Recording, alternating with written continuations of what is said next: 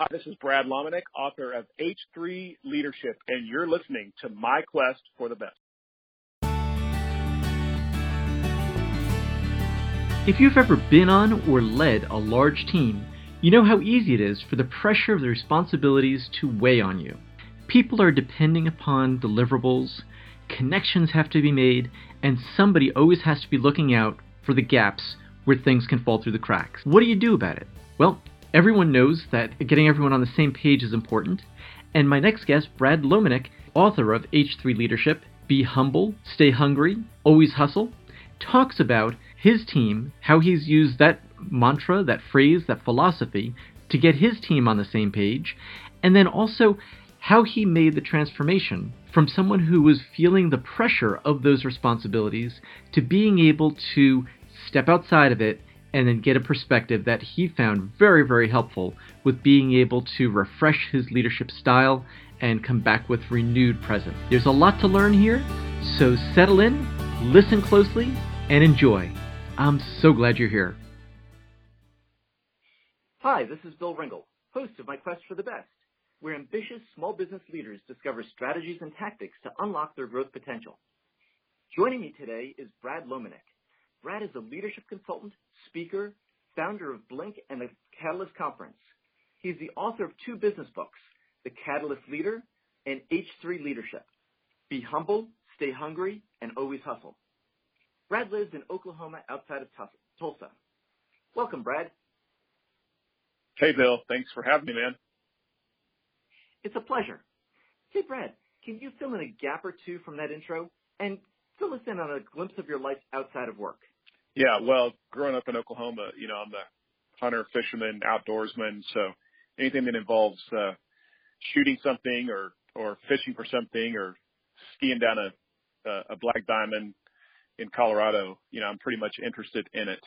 And I would also add that, the Catalyst world for me was part of a 12, almost 15-year journey of getting connected to some of I would say the greatest leaders in the world. And, John Maxwell, who many of your listeners probably have read a book from John over the years. He's sort of the guru, the grand poobah of leadership and leadership books. And I got to work with John for several years. So much of the platform I get to stand on is based on sort of climbing up on his shoulders and him allowing me to help him create some stuff that hopefully now has impacted hundreds of thousands, if not millions of leaders.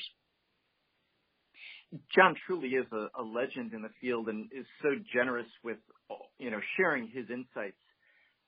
Tell me, Brett, growing up, did you have an early mentor or was there an early experience you had that suddenly awakened something inside of you to let you know that leadership was an area of interest? And I don't know where that occurred, but can you look back and see if there's an incident that resonates with that? Yeah. I think for all of us, there's something innate in us if we're leaders. And people ask me all the time, are leaders made or are they born? And I would say yes and yes. They are made and they are born because all of us have wiring within us that maybe propels us to the front of the line or pushes us out where other people won't go. But I can remember in first grade in Mrs. Weaver's class in a small little town outside of Tulsa, Bristow, Oklahoma. And I was in the class, and I think by the end of day 1, Bill, I knew everybody's name in the class. By end of day 2, I was doing trade deals in the cafeteria.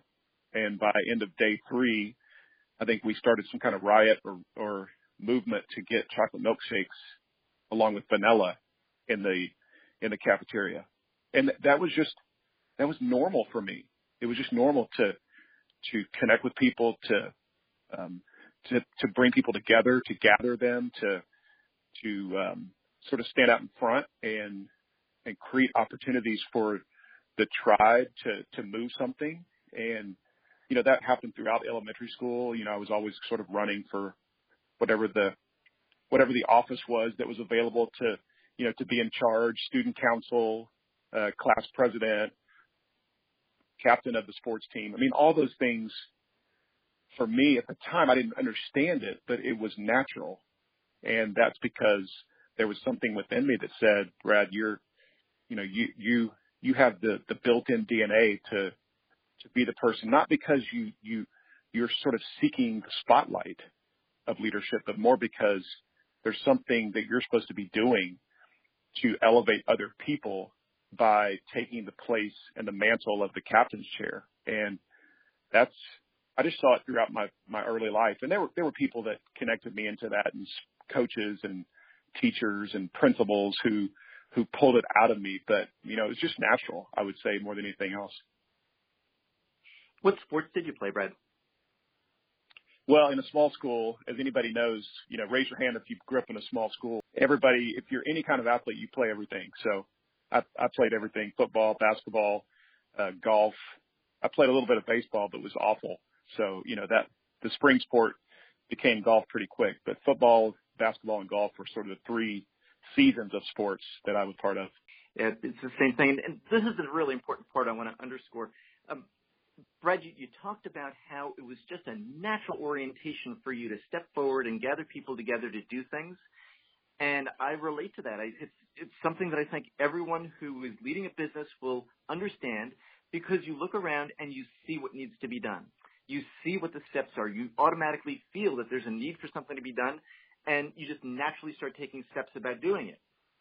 I bet you can also relate to the fact that you didn't need to read 5 leadership books or take a seminar in order to start leading. It was something you just started to do in first grade because you knew that we needed chocolate milkshakes in addition to vanilla.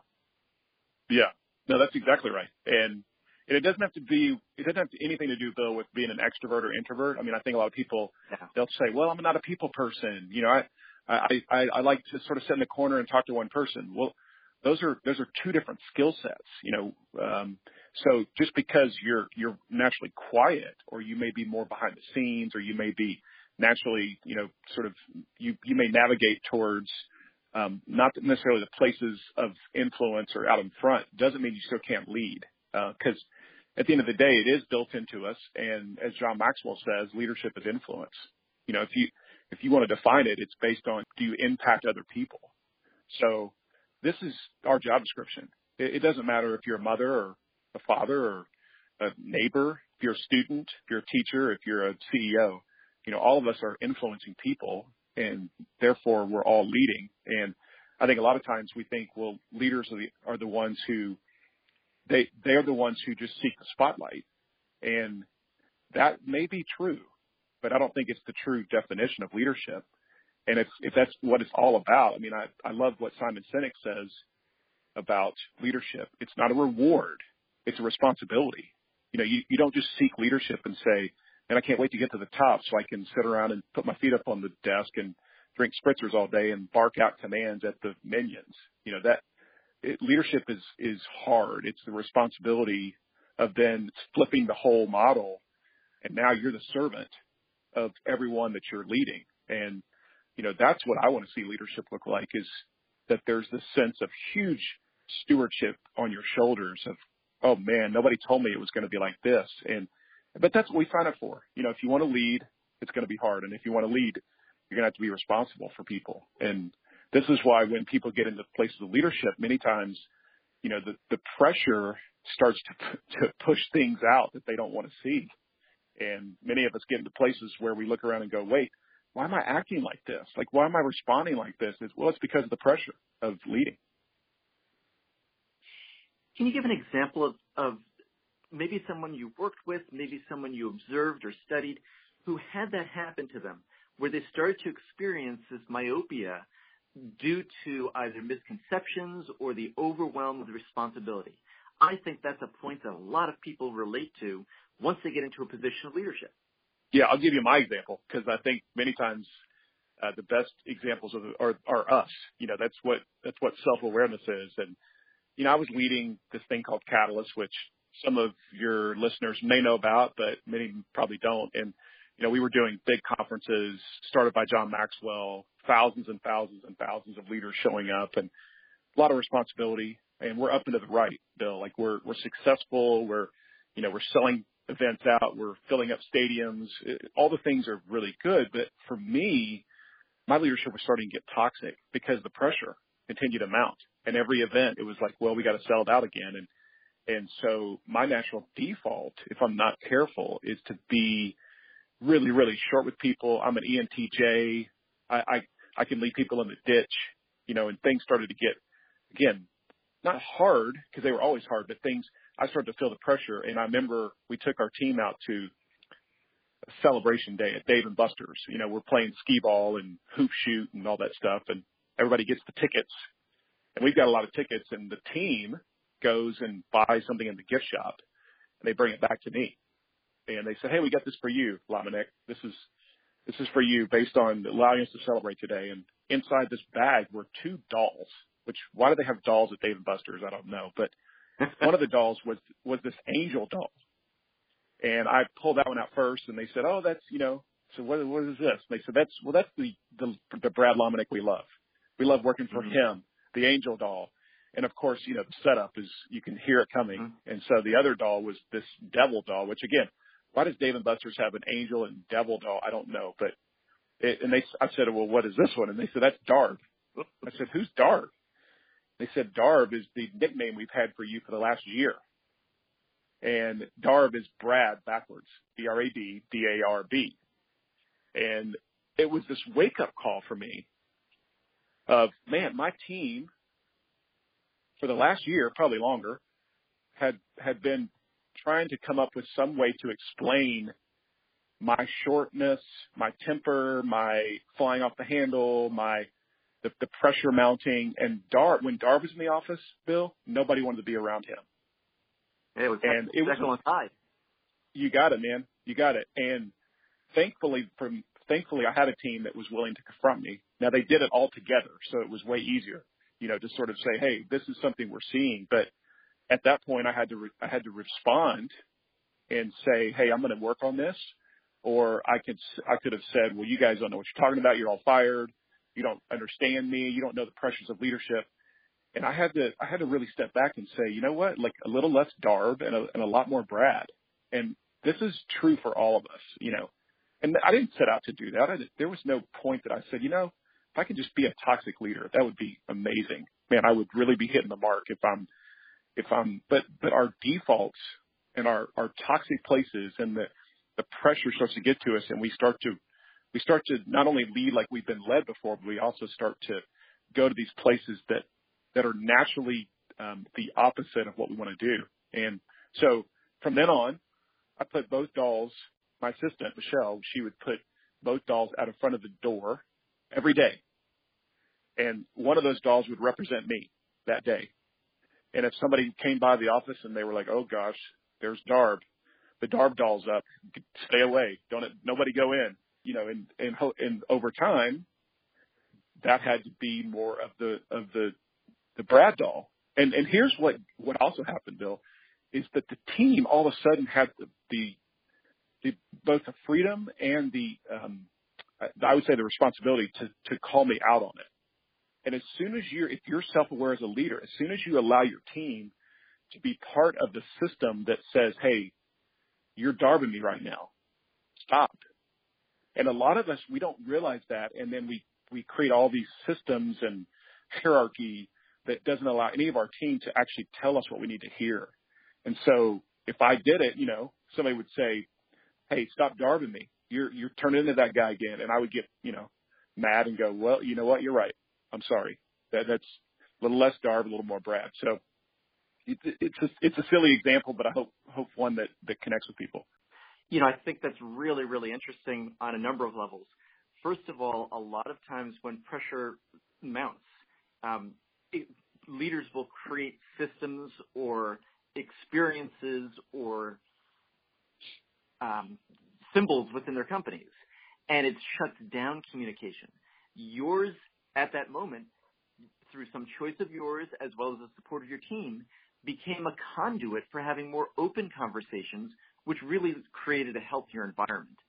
I think that, second of all, I think that it would be wonderful to see how this was explained in some future edition of your company orientation manual. It allowed for everybody else on the team to think, well, what's my name backwards? And am I doing that? And, and everybody wants to work in an environment, whether you're in charge or whether you're the intern. Everybody wants to work in an environment where self-awareness is just the forefront of the culture. And, a lot of times the leader, we walk around in reality deprivation syndrome. And we walk around with this facade around us that nobody can tell us what's true. You're in charge. You're at the top of the food chain. So everybody starts to just tell you what you want to hear compared to what you need to hear. And leaders have to give people permission to push back on them. They have to give people permission.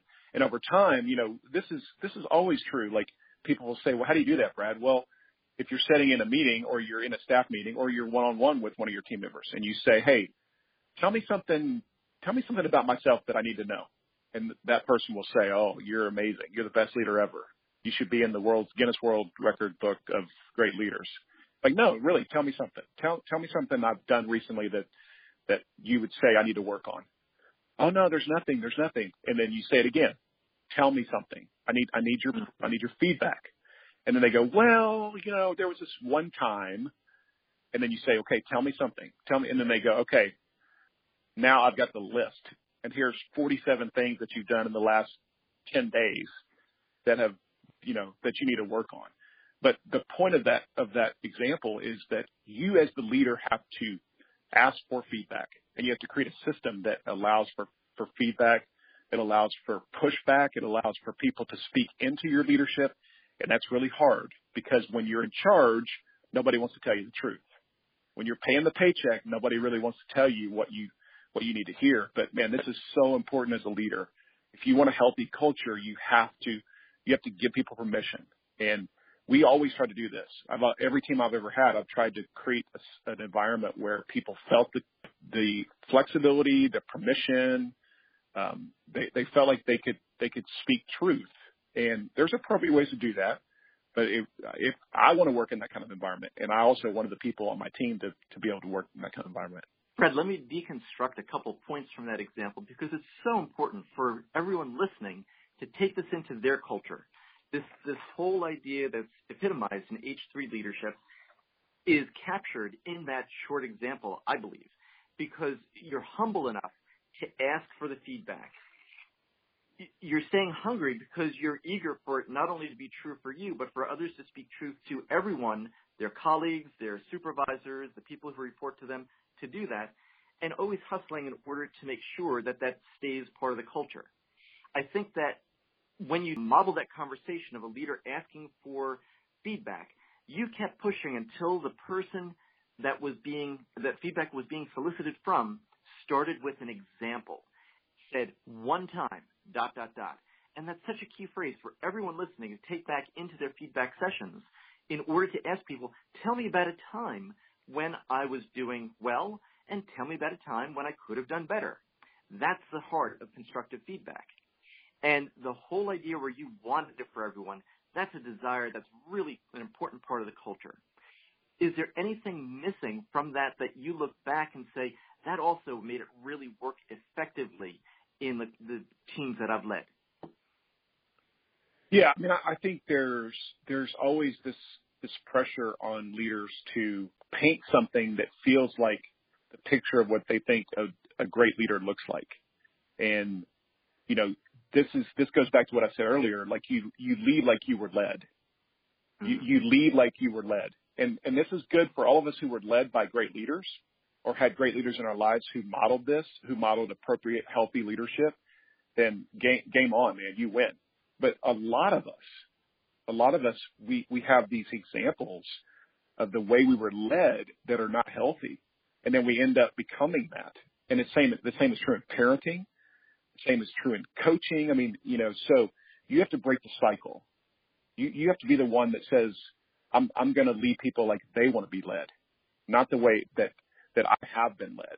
And this is more important than ever, because one of the key things I think with the next generation today, especially, and just the current generation of workers in companies and nonprofits and organizations around the world, is that people are looking for a culture that is healthy and also customized for them. And here's an example, Bill. I mean, the greatest example is the reality of every person walking into your organization today saying, I want to create my own economy in the sense of I want to have flexibility with time. I want to show up when I want to show up, and I want to leave when I want to leave, and I'll work to get the job done. So a lot of us who were led by the example of, no, you show up 8 o'clock and you leave at 5 or later, but you never show up, later than 8. And it's 8 to 5. It doesn't matter if you're just playing solitaire the whole day. You're there. You're there and you're present. For any of us who were led like that, to then have a 27-year-old who says, I really like to have some flexibility in the hours and how I approach what normal office hours looks like. You have to think differently. You have to say, okay, I'm going to lead this person individually, specifically, uniquely, customized in how they want to be led. And every person's different. And that's harder. It's more complicated. It takes more work. But that's what people are walking into organizations today expecting. And that doesn't mean they're disloyal or they're not committed or they're entitled. It just means that that's in the reality. So I would just add that, lead people like they want to be led, not like the way you were led. It's absolutely true that it's more work, yet the reward is that you actually build a culture that people want to belong to. They look forward to coming to work if you're creating a culture where results matter, where getting the job done matters, what matters. And I think that the point that you're highlighting here is that managers want those results. And the old ways of doing things just aren't going to work. And you could try it. I'm sure that you would agree that they could try the 5 or 6 moves that they have with, threatening and writing people up and thinking that holding them accountable is going to make the difference. But really, it goes back to that authenticity you talked about earlier. It goes back to building those relationships. It goes back to seeing people as individuals and really listening to what it is they want that will allow them to make their greatest contribution. And it also puts tremendous amounts of importance on hiring people. Take more time to hire the right person that fits the culture, that is self-motivated, compared to just getting anyone on the team because you need a warm body and then trying to fit them into working for your culture. So, I tell leaders all the time, listen, it's your fault. I mean, I know this is part of a job description, but if that person's on the team and they're constantly pushing back and causing trouble, that's a hiring issue. So you have to be really, really careful and really strategic about making sure you onboard the right people. And if that means take more time, then take more time. This is something you and I have both done a great deal with, hiring people, bringing them on teams, helping orient them. What are 1 or 2 tips that you've found that makes it effective based upon the research that you've done and your own experience? Maybe a couple questions or techniques that help people get a better cultural fit. Yeah, I mean, I always want to know. I always want to know the story behind that person. So I get it. Resume, great. LinkedIn, awesome. You're sort of showing up with your best foot forward. But I want to know the story. I want to hear, like, tell me about your childhood. Tell me about growing up. Tell me about your parents, your family. Tell me about your story. Because the story behind the story matters. And so the more you have time to get into that, I think the better. I would also say, don't be the only person that interviews someone or spends time with them. If that means that you have 4 or 5 folks or 10 or 15 or 20, that end up connecting with this person you're wanting to hire. I mean, the more, the better. It doesn't mean that you're then sort of hiring by committee. But what it does mean is you're getting feedback. You're getting input from different people. And then, I would allow them. I always think that allowing someone to have a little bit of a test run is a good thing. We very rarely ever hired somebody without them being an intern. Now, at high levels of an organization, that's not possible. But I would just say that model, that mindset of test them before saying yes is always a good thing. You want to see them actually like working with your team. And again, for us, we were in the conference world. And so we would say, hey, we need you to come work at an event for 3 days. And we'll pay you we'll pay you some kind of day rate. That's fine. But we want to see you operate in our environment before we say yes to you being full time with us. And so that's what I mean by slow and, just being very proactive towards the hiring process compared to, well, one person entered, talked to them and it seemed like a good fit. And JoJo said that, they're a friend and we should hire them. That's all part of the equation. But I would just say, take more time. Hire slow, fire fast. I think those are terrific points. I know that in my own experience, whenever I'd have multiple people having a conversation with a potential person coming into the organization, I'd always have them send me an email, or later on we did it as an online form where they would have to reply back in the subject line, hire or don't hire, and then bullet points that supported that decision. I didn't want to write in. I just wanted your gut. Hire, don't hire. Yeah. Here's why. That's good. Test run is becoming increasingly popular, where even parts of jobs from every sector, people are being given test runs and exercises as part of their interview process. So that falls right in line with having them come to a conference and fulfill certain roles and responsibilities. That's an excellent way to test things out. And I love that you'd introduced that, because many people probably weren't thinking that would be possible. What would be one of the biggest challenges you had writing H3 Leadership? There are a lot of leadership books out there, Brad. What was one of the challenges you had in terms of bringing it together? Well, the easy part was coming up with the title, because that for me was, this idea of be humble, stay hungry, always hustle has always been my leadership mantra, even from my early 20s. And when our interns would show up at Catalyst, we'd gather them together and they would typically always sort of say, all right, just roll it down. What is it that I need to know? Like, how am I going to succeed here? And I would say, if you live out these three principles, be humble, stay hungry, always hustle. If you can do that, if you wear that T-shirt, that becomes your leadership mantra, then you win. And so for me, that was the easy part. The difficult part for me was that this was a reboot of my own leadership. Again, the season I was in, I wasn't a burnout, but it was that my leadership had gotten stale. It had gotten in some ways toxic, but I just needed to reevaluate the leadership habits that I wanted to put in place for the next 30 to 40 years of my leadership journey. And so that part was hard, because that was a lot of painful, I would say, prescriptive sort of looking at my own leadership, my own life. And the book is feel like I'm an authentic person. So I feel there's a lot of the book that is describing the things that I wasn't doing well. And the habits, there's 20 leadership habits that are in the book, and many of those I was not living out.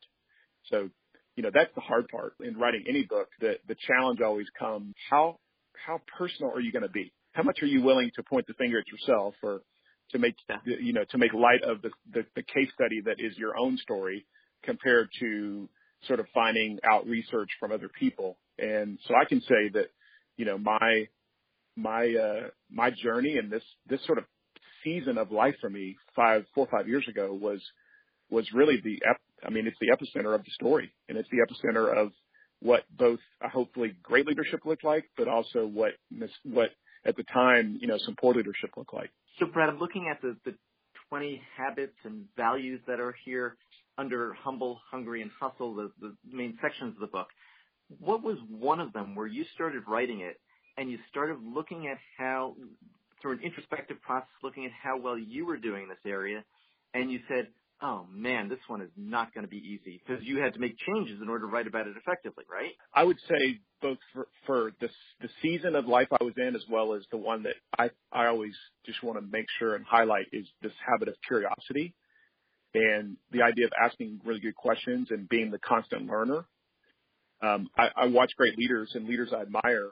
They're still, even when they're the best-selling author, when they're the keynote speaker, when they're the reason everybody's showing up to an event.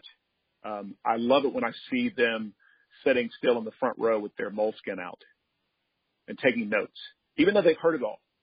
And they're the reason everybody's showing up. And a lot of us, we get to the top of the food chain, we get to the pinnacle, or we get through college or whatever that educational season was, and we think, okay, coasting now, man, it is just on cruise control. And I have to remind myself constantly, like, no, Brad, you need to be a learner. You need to be soaking it up. You need to be a sponge, but you also need to be the most curious person in the room. And when you become the grand poobah, when you're the reason everybody's shown up to that dinner party, a lot of times we forget that the thing that makes us most interesting is that we're interested. Like the thing that makes us the most compelling is that we're curious. And I love being around people who ask me a lot of questions. So I want to walk into every room now. That this was for me sort of this reboot was, Brad, every room you walk into, be the most curious. Be that hungry second and not the arrogant first.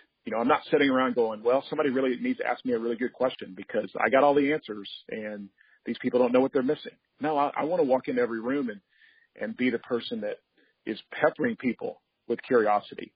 And here's what's amazing, though, especially younger leaders. Like if you're a young leader and you're listening to this and you're trying to gain credibility, the best way for you to gain instant credibility is ask a good question. Don't feel like you have to come up with the right answer or the best answer. If you ask a really good question, you win. You posture yourself in a conversation, both in a place of power as well as in a place of honor. Because when you ask a good question, what you're saying to somebody is, I honor you. Like, I really want to know. And so that one, for me, I just always want to lead with that posture, walking in the room with my moleskin out, again, whether I have it out or not, but you get the picture. Like everybody you meet, you're sort of taking notes on them and you're finding something out from them. And it's a great way to live because you look back and go, man, I have captured so much stuff that's really helping me along my journey. Fred, what was getting in the way of you being a really curious person and staying in touch with that? Well, this is true for all of us. Like when we are in charge, then we start thinking that the answer is the best thing for us to think about compared to the question, or that we have to have the right answer, or that every room we walk into, we're supposed to be giving answers, or we're supposed to have the solution to the problem. And this is true, if you're a person in charge, if you're an executive director or a CEO or a pastor or a principal or whatever you are, like you can walk into your executive team meetings, and I've seen this with great CEOs I admire. Like they walk in and they ask a really good question of their executive team, and that good question ends up then starting to reveal really good answers. Compared to you show up and you sort of open it up and say, all right, anybody have anything? Okay, great. Here's what we're going to do. And I become that person of here's what we're going to do.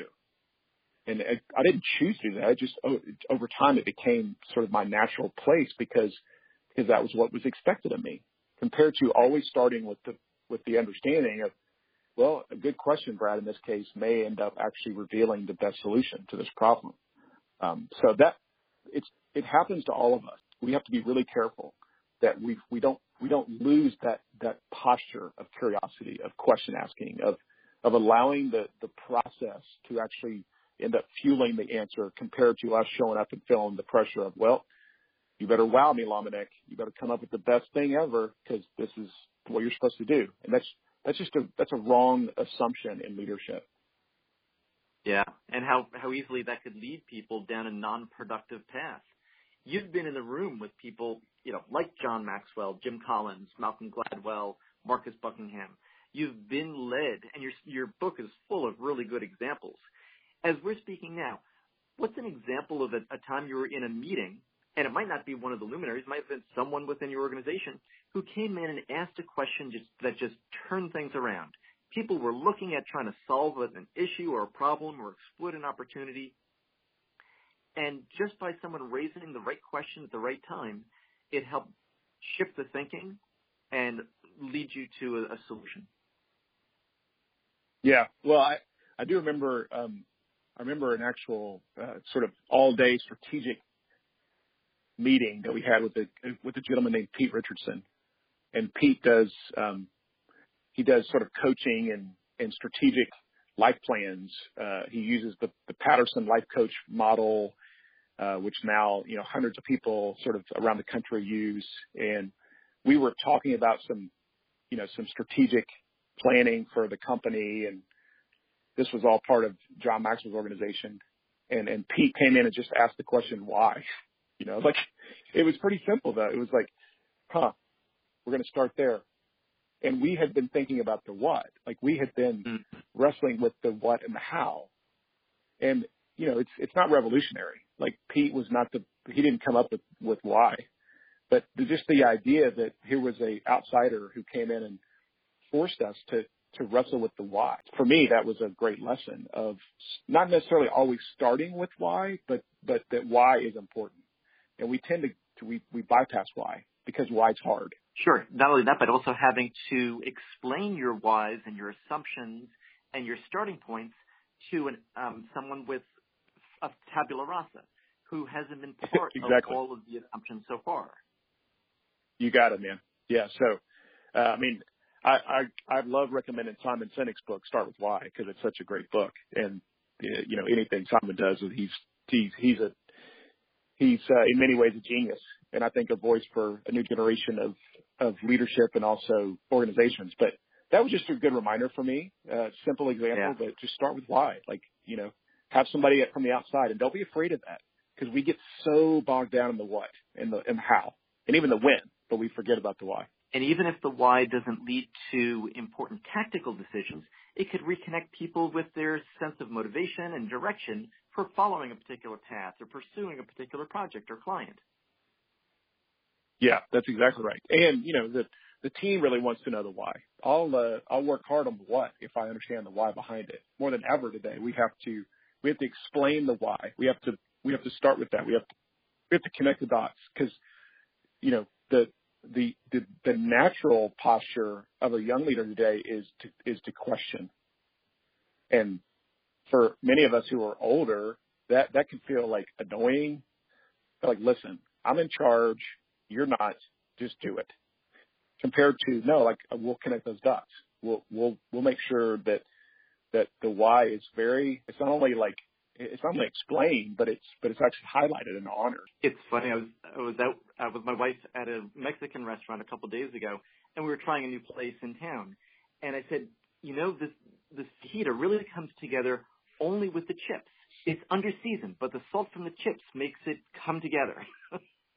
And the why is really a crucial seasoning in any type of important business discussion, the same way that salt is perhaps, or some particular seasoning is to a dish. If you don't have it, it's missing. It falls flat. And if you have it in the right amount, it really brings things together. And there's also an opportunity to overuse it. Nobody wants a meal that's just loaded with salt or paprika. Yeah, I think it comes together. Do you agree? Good example, man. Yes. Listen, I could eat Mexican food for every meal, so I'm with you, Bill. You and me. Chips and salsa, chips and guac, every meal. Brad, tell me, what was one of the biggest surprises in writing H3 Leadership? You know, I would say a couple of things. One is that my story connects with lots of other people's stories. And a lot of people say, thank you for being honest and real and vulnerable and authentic, because I needed that. I needed you to model that so I could do it myself. You know, even the DARB example, like that people say, now we're using that in our organization. And I didn't realize that all of my staff and all my team were calling me the same kind of nickname.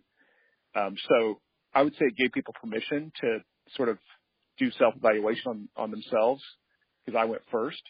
I didn't realize that would be, you know, that big of a deal. I would say the other piece is that I thought this was a book for young leaders, because that was who I was writing it for. But leaders of all levels, all ages have really, I think, connected to it, partly because there's truth in just the premise of H3 and be humble, stay hungry, always hustle. That works for anyone.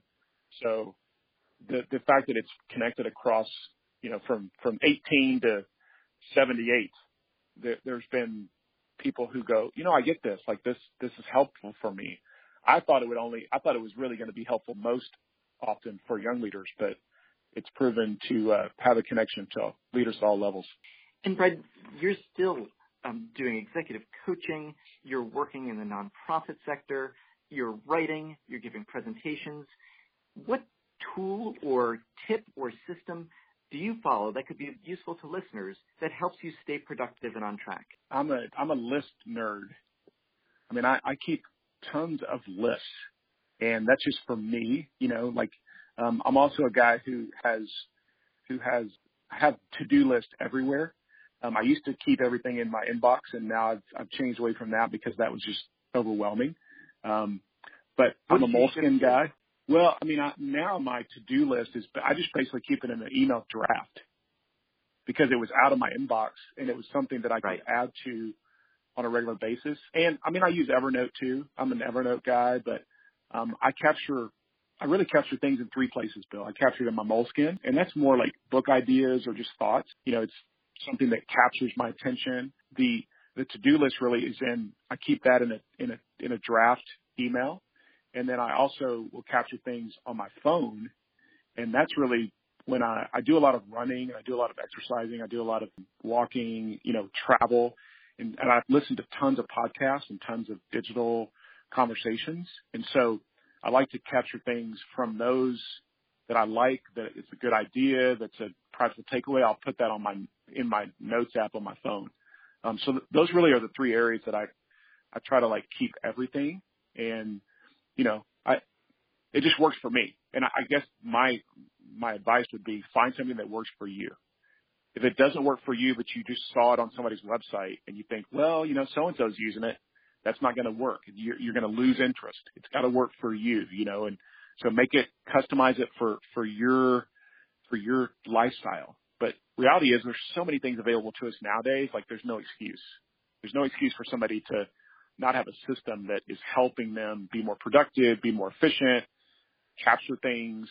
And I guess the one piece I would say is that if you think you can remember it, you are totally off base. It is not possible. So however you need to capture it. Absolutely. Brad, thank you so much for joining me here today on My Quest for the Best. You've been extremely generous in sharing some great ideas from early leadership lessons and helping people make distinctions about whether leaders are made and born. And of course, it's yes and yes. And you've got to take responsibility for that. And you talked about some of the examples of leadership and definitions where leadership is really about influence. And we talked about different examples of that, but the one that really sticks out is the gifts that you got from your team at Dave & Buster's. The Angel and Darb dolls was such a concrete example that people are going to leave here remembering that for sure. Your advice to break the cycle and make sure that people take responsibility for having the culture at work that they really want. And all of the ideas we talked about in terms of why is being an important question to ask, but even more broadly than that, is that the questions you ask really establish not only your credibility, but you honor the person you're asking. Thank you so much for joining My Quest for the Best. Why don't you share with us a parting thought and then tell people how to stay in touch with keeping up with the ideas and connecting with you for further help with H3 leadership. Yeah, no, thanks, Bill. Thanks again for having me. Good summary, by the way, man. That was great. I would just add this, we didn't talk much about the hustle piece, but hustle is the premise that you're willing to work hard when needed. And I just want to challenge everyone. We think we know what hustle looks like, and it does look like working hard and being willing to stick with it and having a posture and a standard of excellence. But hustle also means that you're generous. It also means that you're hustling around Sabbath and margin. You're hustling around your rest, and you're the best rester that people know, along with the hardest worker. And you're the most generous that people know, along with being the hardest worker. And you're the most collaborative and the most willing to platform other people, besides making it about you winning. So that would be my final sort of challenge is you have to look at hustle differently. If you're serving others and you're making it about others, that's real hustle. If it's all about you, that's incorrect. So I'll leave with that. The best place to find me is just my first and last name, Brad Lomenick, Lomenick, and that's everywhere. The website, all the social media outlets. I have that name because I don't think there's anyone else in the world that has my name. So I got lucky with social media. Brad, thank you again so much for joining me on My Quest for the Best. Thanks, Bill. Honored to be on, man. Appreciate it.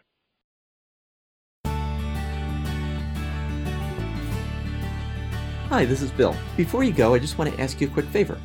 If you've enjoyed this interview on My Quest for the Best, I'd love it if you'd go to iTunes, look up My Quest for the Best, and subscribe. I want to make sure you don't miss the very next episode we have coming up. We've got a lineup of terrific guests, and I know that if you enjoyed this one, you'll like what you find coming up soon. Also, feel free to give it a comment, a like, because we work hard to put these interviews together, and I appreciate making sure that we're reaching you and serving you in the best way possible. I look forward to reading your comments, and catch you on the next interview. Thanks so much.